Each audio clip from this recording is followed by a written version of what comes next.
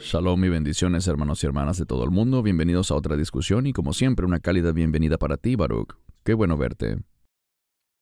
¿Es bueno verte también, Cristian? Shalom. Shalom. El engaño. Hablamos de este tema en un video reciente, pero ahora vamos a examinar esto un poco más a fondo. Queremos decirle a todas las personas que deben tener mucho cuidado, especialmente en cuanto a algunos que se hacen llamar cristianos. Puede que no necesariamente sean verdaderos creyentes. También examinaremos las Escrituras, que es lo más importante, así que Baruch, si estás listo, comencemos. Muy bien.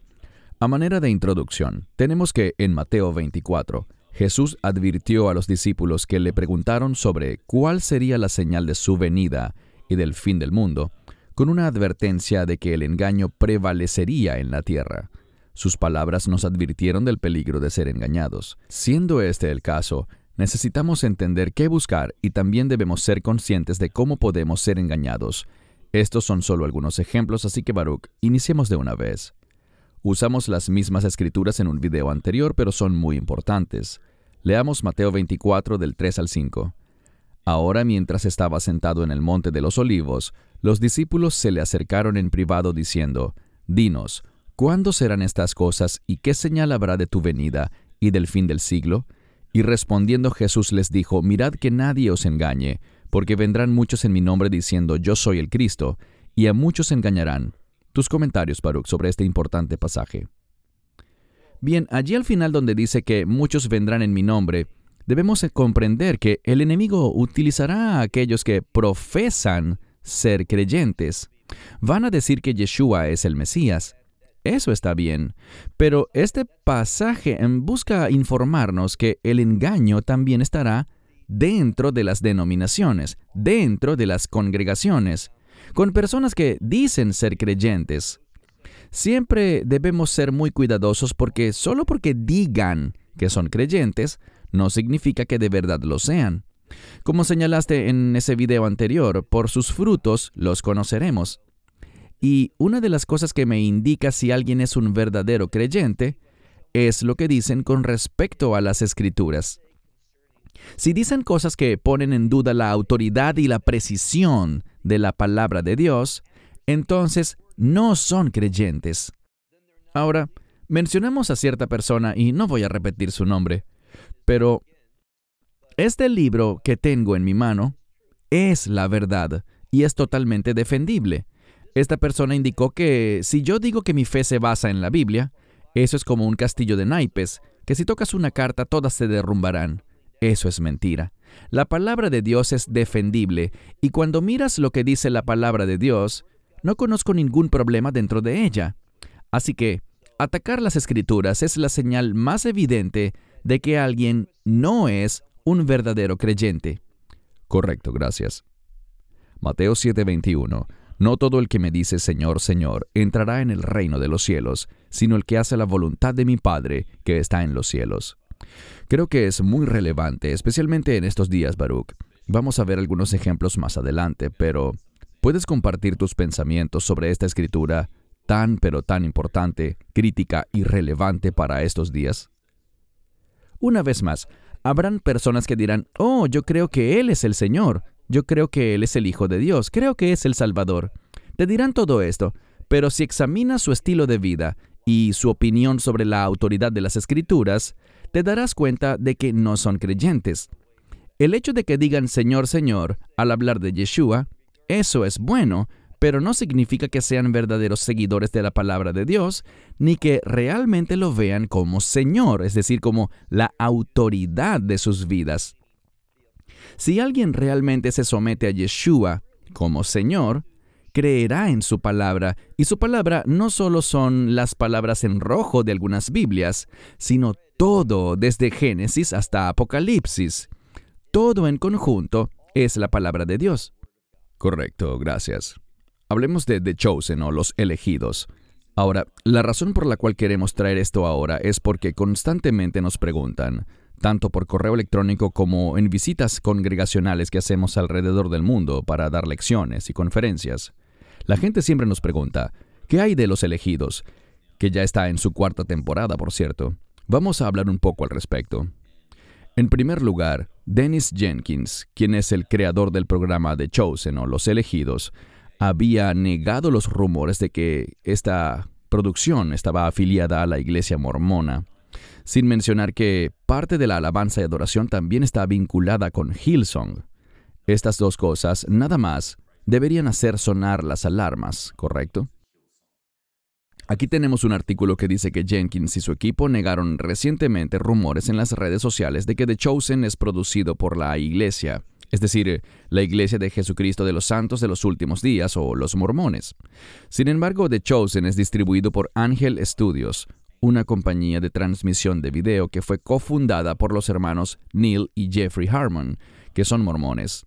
Angel Studios recaudó millones a través de crowdfunding para financiar una serie multitemporada sobre, supuestamente, la vida de Jesús, y la mayoría de los líderes mormones también autorizaron la filmación de las escenas de la temporada 2 de The Chosen en una réplica de Jerusalén que les pertenece a los mormones, cerca de Goshen, en Utah.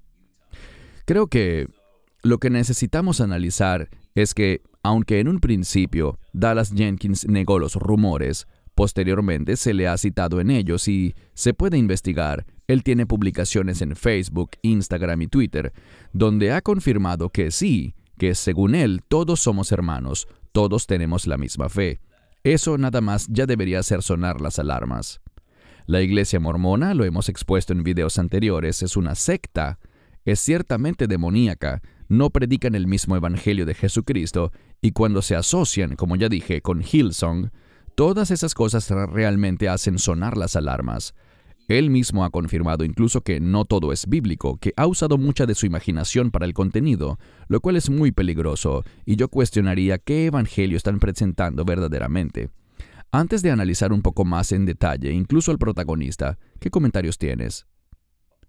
Bueno, yo nunca he visto ni un episodio de este show, pero como señalaste, debido a numerosas preguntas, he hecho un poco de investigación. También he recibido tu ayuda para esto y te lo agradezco. La conclusión es que es una serie que no está basada en la Biblia. Toma algo de verdad y luego la distorsiona y la pone en un contexto diferente. Y a menudo con un mensaje o una conclusión diferente. No es nada nuevo. Hablé hace poco con alguien que dijo, bueno, la serie hace que la gente piense en el Señor, hace que la gente piense en la Biblia. Conozco a personas que la han visto y han comenzado a leer las Escrituras. Bueno, eso está bien. Pero sigue siendo algo muy peligroso y, por lo tanto, personalmente no recomiendo nunca ver esa serie ni alentar a otros a verla. Correcto. Ahora profundicemos un poco más para aquellos que piensan, bueno, pero me gusta la serie. Tal vez sean detalles que podamos ignorar. Hay algunas cosas que debemos señalar. En primer lugar, el actor principal está involucrado con el Papa. Eso solo debería ser de gran preocupación. Entonces, hemos destacado cosas sobre el Papa en videos anteriores. En mi humilde opinión, es un hombre muy malvado y con una agenda muy perversa. Y si una persona se alinea con el Papa en la Iglesia Católica, para mí eso es muy preocupante. Lo que sigue es importante. Cuando este actor se preparaba para grabar la película La Revolución de Jesús, de la que hablaremos en breve y que fue estrenada en febrero de 2023, él confirmó, y lo puedes investigar por tu cuenta, este actor llamado Jonathan Rumi fue a orar a la tumba de Lonnie Frisbee y empezó a orarle a él. Luego hablaré de quién fue Lonnie Frisbee, para quienes no lo sepan, pero la tumba de este hombre está ubicada en la antigua Catedral de Cristal, lo cual ya es preocupante en sí mismo. Probablemente haremos un video sobre quién fue el Dr. Schuller y la Catedral de Cristal en el futuro, pero básicamente estaba diciendo que estaba orándole a él, que quería una señal de parte de él si debía seguir adelante con el proyecto. Así que básicamente estaba sentado junto a su tumba, lo cual es una práctica de la nueva reforma apostólica. Ellos promueven lo que se llama succionar tumbas o empaparse en las tumbas, donde intentan comunicarse con una persona muerta y absorber parte de esa supuesta unción. Ahora quise poner este pasaje de Deuteronomio 18 del 9 al 12 allí para aquellos que dicen, bueno, eso no es dañino, no le estaba haciendo daño a nadie. Veamos lo que dice la Escritura. Cuando entres en la tierra que el Señor tu Dios te da, no aprenderás a seguir las abominaciones de esas naciones, No será hallado en ti quien haga pasar a su hijo o su hija por el fuego, ni quien practique la hechicería, ni adivino, ni sortílego, ni hechicero, ni encantador, ni adivino, ni espiritista, o uno que llama a los muertos. Porque abominación es al Señor cualquiera que hace estas cosas, y por estas abominaciones el Señor tu Dios echa a esas naciones delante de ti. Esto es lo que este hombre ha hecho. Es una abominación seria y detestable ante el Señor. No es algo que deba tomarse a la ligera. Antes de continuar con el mismo actor, Baruch, te doy la palabra para tus comentarios en este punto. Estoy de acuerdo contigo. Estas son actividades de sectas. Como leíste en el libro de Deuteronomio, no son actividades permitidas por Dios y abren a la persona a la influencia de demonios, de espíritus impuros, de entes inmundos. Y mencionaste a la nueva reforma apostólica. Esas personas que son parte de ese movimiento y tienen la misma teología, van en contra de las Escrituras. Están haciendo cosas que abren a la persona a la fuente equivocada de influencia, y es solo otro ejemplo de cómo el ataque viene desde adentro. Y uso ese término en su sentido más amplio. Dentro del cuerpo o de aquellos que profesan ser parte del cuerpo, pero que en realidad son siervos del enemigo, en lugar de ser siervos de Dios. Gracias. Este actor también es parte o miembro, y una vez más pueden investigarlo ustedes mismos. Esta entrevista está disponible fácilmente en YouTube. Él es miembro de los Caballeros Templarios, que es un brazo de la masonería. Ahora puse allí una descripción que dice que el nombre completo de los Caballeros Templarios es Órdenes Religiosas Militares y Masónicas Unidas del Templo y de San Juan de Jerusalén, de Palestina, de Rodas y de Malta. Es una orden fraternal afiliada a la masonería. Eso les repito, hermanos y hermanas, y les recordamos que tenemos un video sobre el tema de la masonería. Es algo totalmente demoníaco. Así que una vez más les pediría a aquellos que ven The Chosen que miren de cerca al actor que utilizan para representar a nuestro Rey de Reyes y Señor de Señores. ¿Dónde está su fruto? Yo veo todo lo contrario. Tus comentarios, Baruch. Bueno, no puedo estar seguro de esto, pero si miras esta imagen de los anillos, pueden ser anillos nazis. No creo que tengan nada que ver con la logia masónica. Quizás esté equivocado. Pero hay un anillo muy similar a esos que los nazis, bajo el liderazgo de Himmler, tenían un anillo como este. Así que esto simplemente manifiesta esa gran mezcla de cosas que son impías, prácticas que utiliza el enemigo y que se están presentando abiertamente. Para mí es una evidencia clara de que esto no es algo en lo que debamos participar. No son las películas que debemos ver. Y cuando personas así están detrás de ellas, debemos tratar en lo posible de evitarlas. Y la Escritura nos dice, Baruch, que incluso Satanás se disfraza como ángel de luz. Debemos estar muy atentos. Veamos un par de escrituras en Gálatas 1, del 6 al 9. Me maravillo de que os apartéis tan pronto de aquel que os llamó por la gracia de Cristo a un evangelio diferente, que no es otro.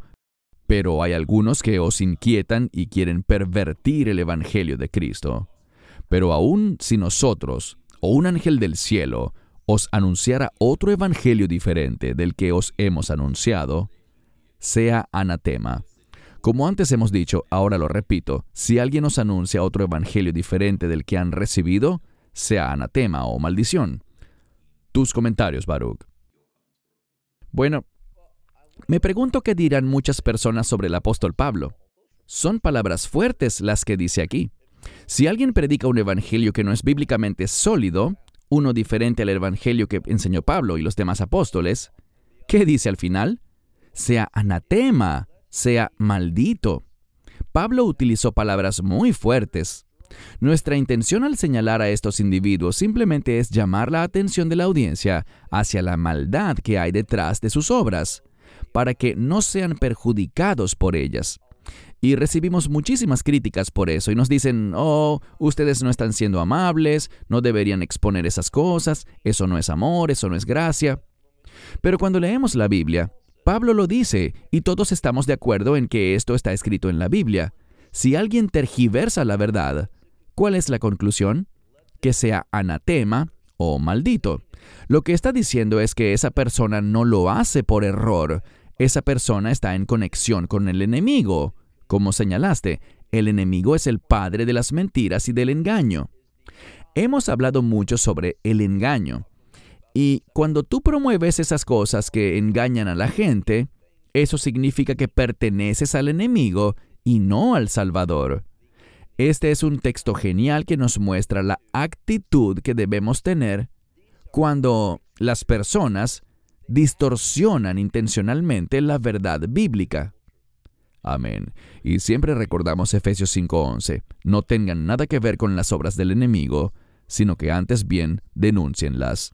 Así que es un mandamiento el que tenemos. Mateo 7 del 15 al 20. Guardaos de los falsos profetas que vienen a vosotros con vestidos de ovejas, pero por dentro son lobos rapaces. Los conoceréis por sus frutos. ¿Recogen los hombres uvas de los espinos o higos de los cardos? Así todo buen árbol da buenos frutos.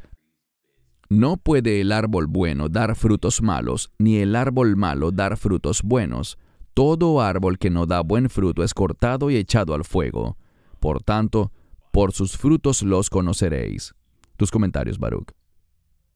Bueno, hoy en día encontramos que con mucha frecuencia la gente no está dispuesta a hablar sobre una de las cosas a las que se refiere este pasaje, y eso es a un Dios que juzga, que hay un Dios de ira que ejecutará venganza.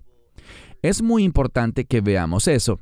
Queremos que la gente conozca al Dios de la Biblia, no al Dios que al mundo le gusta imaginar, que es siempre benevolente, siempre perdonador, siempre tolerante y aceptador. El peligro que veo en eso hoy en día es que hay una perversión de la gracia. Es una gracia que compromete sus valores, aceptando y tolerando a todos. Pero no es así. La gracia está vinculada a la verdad. Y la gracia odia todo lo que sea contrario a la verdad. Así que realmente debemos tener una comprensión bíblica de la fe que revela la Biblia y no la versión diluida y pervertida que presenta Hollywood. Junto a esas personas para quienes la autoridad de la Escritura es algo relativo y manipulable, no queremos ser como ellos. Queremos escuchar la verdad y aplicarla a nuestra vida y compartirla con los demás, porque es en la verdad donde encontramos vida, vida eterna, y el estilo de vida que Dios está llamando a su pueblo a vivir hoy, en esta era actual. Correcto, gracias. Vamos a hablar sobre Greg Laurie en breve, pero esto va de la mano con las preguntas que nos han hecho sobre la película La Revolución de Jesús, que estoy seguro que muchos de ustedes ya han oído sobre ella, y que se basó en el movimiento de Jesús que se estableció en los años 60. La película en sí muestra cómo Greg Laurie llegó a la fe. Él es parte de ese movimiento. Uno de los personajes clave en la película es el que interpreta a Jonathan Rooney, el mismo actor de The Chosen. Un personaje clave allí fue un caballero llamado Lonnie Frisbee, quien aparentemente fue la chispa que dio inicio a todo ese movimiento. Pero estas son las cosas que debemos discernir y considerar. Para quienes no lo saben, Lonnie Frisbee murió a los 43 años de edad debido al SIDA, a complicaciones por SIDA.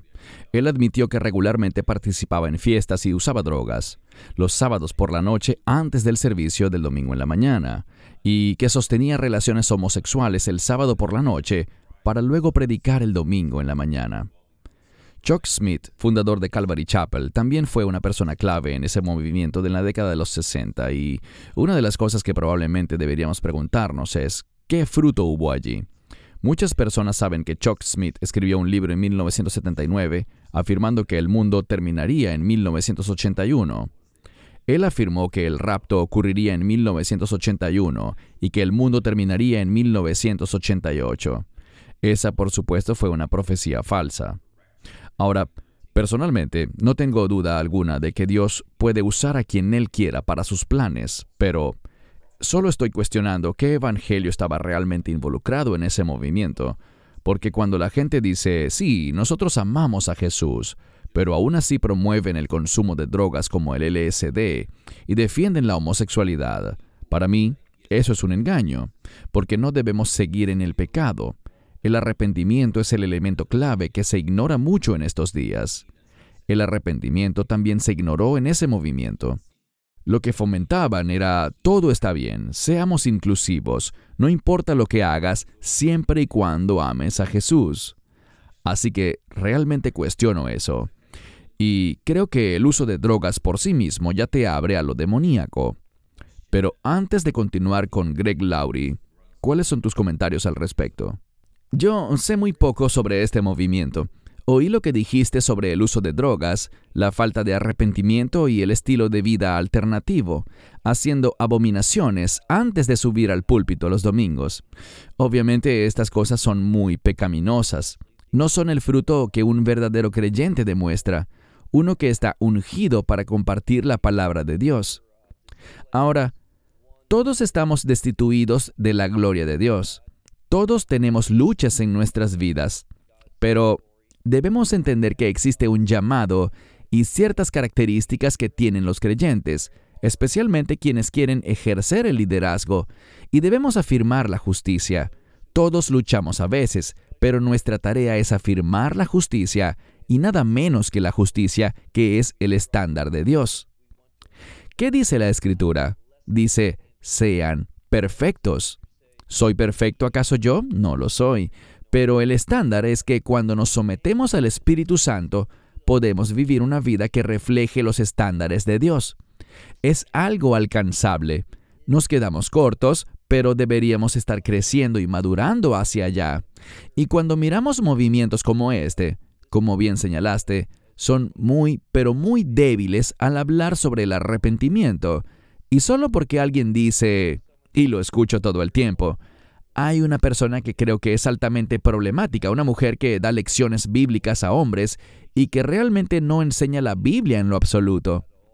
Enseña experiencias y emocionalismo, y me refiero a Heidi Baker. Ella siempre dice cuánto ama a Jesús, pero si escuchas su teología, si ves con quién se asocia, con personas como Kenneth Copeland, por ejemplo, descubrirás que hay grandes problemas en ella. Así que solo porque alguien diga amo a Jesús, eso no les da el sello de autoridad. La gente dice, Señor, Señor. La gente dice, amo a Jesús. Pero viven, predican y enseñan cosas diferentes que están en conflicto con la autoridad de la Escritura. Ten cuidado, sé precavido. Por eso estamos haciendo este video, para advertir a la gente sobre tales falsedades que están dentro del cuerpo de creyentes. Y nuevamente uso este término dentro del cuerpo de creyentes de manera muy amplia, para incluir a cualquiera que diga tener fe, aunque realmente no sean parte del cuerpo de creyentes, pues muchos de ellos no lo son. Correcto, y también estamos hablando sobre Greg Laurie, porque me han hecho preguntas sobre la película de la Revolución de Jesús. Yo personalmente tengo muchas preocupaciones. Creo que él predica un evangelio muy diluido. En el 2022 publicó un libro titulado Lennon, Dylan, Alice y Jesús, la biografía espiritual del rock and roll. ¿Cómo alguien puede poner a nuestro Señor y Salvador en la misma categoría que John Lennon, Bob Dylan y Alice Cooper? Para mí eso hace sonar las alarmas de inmediato. ¿Él insinúa que estas personas son cristianas? Eso no podría estar más alejado de la verdad, no importa cómo se hagan llamar. Veremos un par de ejemplos de eso. Ahora, este es Alice Cooper, y una vez más iba a usar el video, pero no lo haré. Es simplemente demasiado gráfico. Por sus frutos los conoceréis. ¿Representa esto a un creyente en Yeshua HaMashiach? Ciertamente no. Y estas son fotos muy pero muy suaves de sus conciertos que elegí para poner aquí.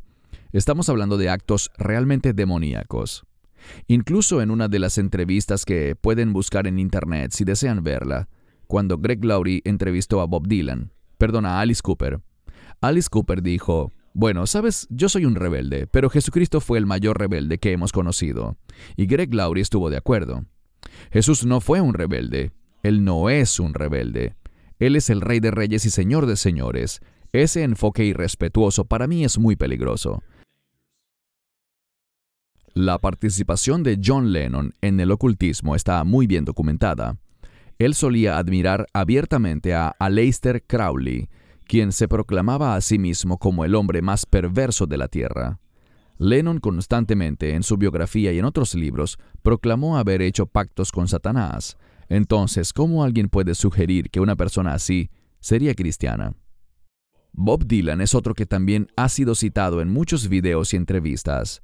Él mismo ha dicho en ocasiones que ha hecho un pacto con el diablo, a quien llama el jefe del mundo que no podemos ver, y le debe a él todo su éxito.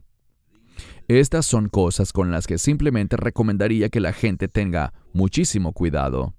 Y como sabemos también, Greg Laurie fue siempre muy cercano a Billy Graham, así que para mí es muy pero muy peligroso cuando la gente hace estas campañas, estas cruzadas, dicta grandes conferencias y llevan a la gente a lo que según ellos es un nuevo nacimiento, pero no se habla de arrepentimiento. Solo toman una decisión emocional en el momento, pero no hay ningún fruto bueno que se manifieste a partir de allí.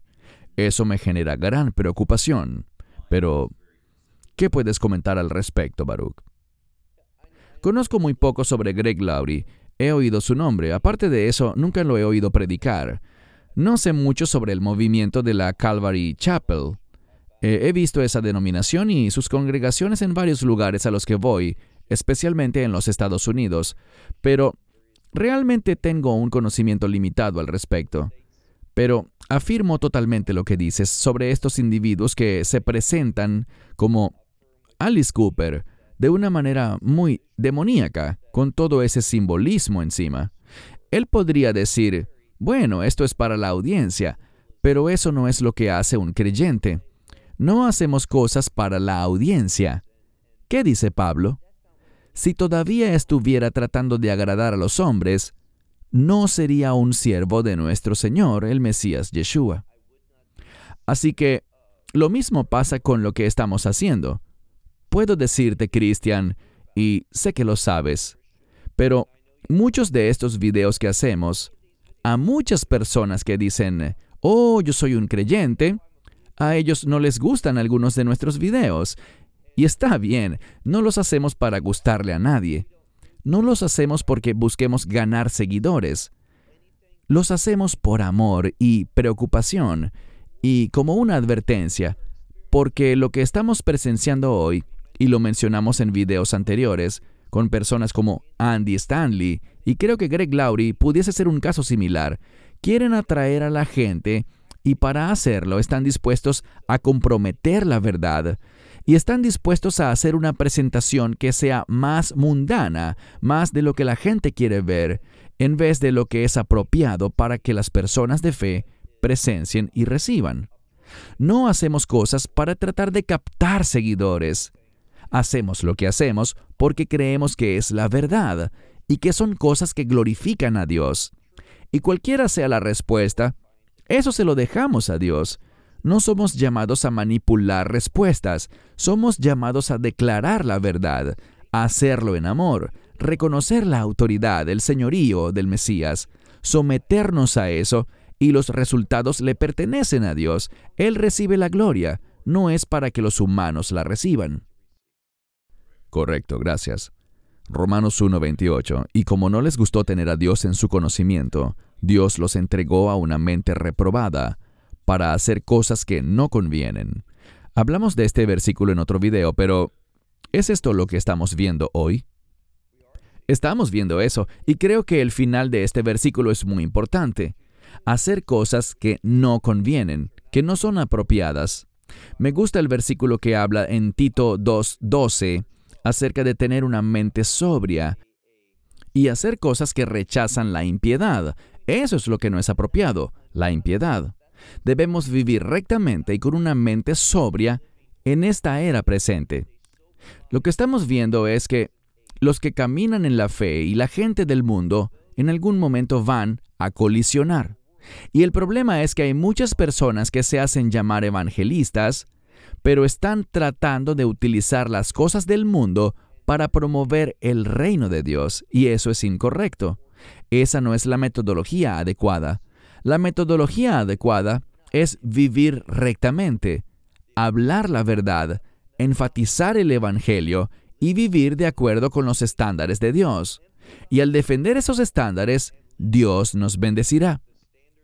Pero Hoy estamos viendo a muchas personas comprometiendo esos valores para ganar una multitud, para aumentar su número de seguidores. Esto no es lo que hace un verdadero creyente. Correcto, gracias. Segunda a los Tesalonicenses 2, del 10 al 12. Y con todo engaño de iniquidad entre los que se pierden, por cuanto no recibieron el amor de la verdad para ser salvos, y por esto Dios les enviará un poder engañoso, para que crean la mentira, a fin de que sean condenados todos los que no creyeron a la verdad, sino que se complacieron en la injusticia. Tus comentarios, Baruch. Una cosa que diré es que Él les ofreció la verdad para que ellos pudieran ser salvos. Podríamos irnos por una tangente, pues este es un gran verso para contradecir una falsa enseñanza que existe sobre la predestinación, propuesta por el calvinismo. Vemos que Dios les da la verdad para que puedan ser salvos, así es como literalmente podría traducirse, para que puedan ser salvos. Podrían serlo, pero debido a que no recibieron el amor de la verdad, rechazaron la verdad. Entonces, ¿qué pasó? Como hablamos en otro video, al rechazar la verdad, invitas al engaño, la mentira a tu vida. Y cuando somos engañados, caminaremos con el enemigo, lo cual traerá la condenación con la que concluye este versículo, para que sean condenados porque no creyeron a la verdad. Es la segunda vez que nos lo dice. Rechazaron la verdad y aquí está el problema. Se complacieron en la injusticia. Cuando tienes al Espíritu Santo en ti, la injusticia o el pecado no te generan placer. El pecado produce convicción, te trae dolor, te genera sentimientos que dicen, esto no está bien, esto no es correcto, y causan que le des la espalda al pecado. El problema hoy en día es que muchas personas, evangelistas incluso, se presentan como pertenecientes al mundo, utilizan música mundana, visten de una manera que refleja la moda mundana, en vez de expresar una conducta digna de quienes enseñan y comparten la palabra de Dios. Gracias. Efesios 5:11. Tocamos este punto más temprano hoy. Y no participéis en las obras infructuosas de las tinieblas, sino antes bien, denunciadlas. Una escritura muy importante, Baruch. Baruch, creo que una de las cosas, antes de mirar rápidamente Ezequiel, es que hay 3 problemas principales que veo en estos días. No hay temor a Dios y por lo tanto no hay reverencia por Dios. Las personas buscan mensajes que hagan cosquillas a sus oídos, como lo dice la Escritura. Solo quieren oír, Dios es amor, y ambos sabemos que Dios es amor. Juan 3:16 nos dice que Él nos amó tanto que nos dio a su Hijo unigénito. Pero, ya sabes, la gente olvida que lo último que hará Jesús es regresar para juzgar a la humanidad. Creo que a la gente se le olvida esto o no lo toma en serio.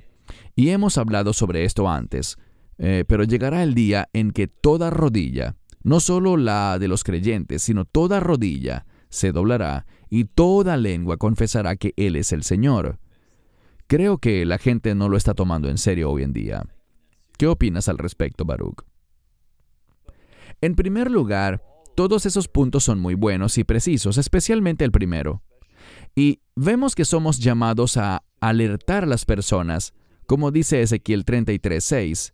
Si no alertamos a la gente, si no hablamos y les decimos lo que está mal, entonces, como dice allí al final, demandaré la sangre de este individuo al centinela, porque conocía la verdad, pero la ocultó, no la compartió. Así que tenemos una tarea que hacer, y queremos ser fieles a eso. Y, nuevamente, hacemos estas cosas por amor, porque estamos preocupados de que las personas estén siendo descarriadas y vean a personas que profesan ser evangelistas, pero que están bajando los estándares de Dios y están llevando a la gente a creer falsedades. Como ese libro que mencionaste sobre John Lennon, Bob Dylan y Alice Cooper, y Jesús. Tal como te pasó a ti, solo escuchar esos nombres juntos. Todos somos pecadores, lo sé, pero juntar esos nombres como el título de un libro simplemente no está bien, no es adecuado. Son personas conocidas por sus estilos de vida y por las palabras que han dicho. Todo eso es muy problemático. Amén. Y como acabamos de mencionar en Ezequiel 33:6, necesitamos hacer sonar la trompeta. Muy, pero muy importante. Así que, Baruch, te doy la palabra para tus comentarios finales. En un video anterior, concluí con estas mismas palabras: despierta. Hay un gran engaño en el mundo y, desafortunadamente, gran parte de ese engaño proviene de dentro de la casa de Dios, de aquellos que profesan ser seguidores del Mesías. Pero, como hemos dicho, sabemos que el engaño vendrá de aquellos que dicen: «Oh, yo creo que el Mesías es Yeshua, Jesús de Nazaret, yo creo en él». Aunque proclamen eso, sus palabras, su estilo de vida y lo que promueven no está fundamentado en la verdad. A medida que nos acercamos más y más, o como los creyentes solemos decir hoy por hoy, cuando vemos que las cosas están convergiendo hacia los últimos tiempos, cumpliéndose lo que está escrito, necesitamos despertar, estar conscientes y estar en la palabra de Dios.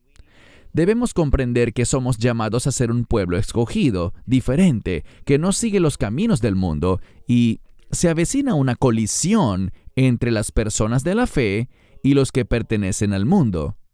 Ellos nos odian, nosotros los amamos, pero no comprometeremos la verdad. Así que levántate y prepárate a defender la verdad. No te arrepentirás de haber tomado esa gran decisión. Bien, hermanos y hermanas, esperamos que este video les haya bendecido. Si no se han suscrito al canal, les pedimos que consideren hacerlo y que le den like y compartan este video. Gracias, Baruch, por tu tiempo, fue de gran bendición. Baruch Corman en Israel y un servidor aquí en Sydney, Australia, oramos para que sean bendecidos y que nos acompañen en el próximo video. Shalom y bendiciones. Shalom and blessings. Esperamos que te hayas edificado con el mensaje de hoy y lo compartas con otros. Te invitamos a seguir nuestros estudios cada semana por este canal y por el portal de YouTube de Amarás a Israel. También puedes descargar nuestra aplicación móvil gratuita, Mi Estudio Bíblico. Finalmente, para obtener más información sobre nosotros, visita nuestra web amarasaisrael.org, donde encontrarás otras conferencias de Baruch en audio, video y texto. Hasta el próximo programa. Que el Señor te bendiga en Yeshua HaMashiach, Jesús el Mesías, mientras caminas con Él. Shalom desde Israel.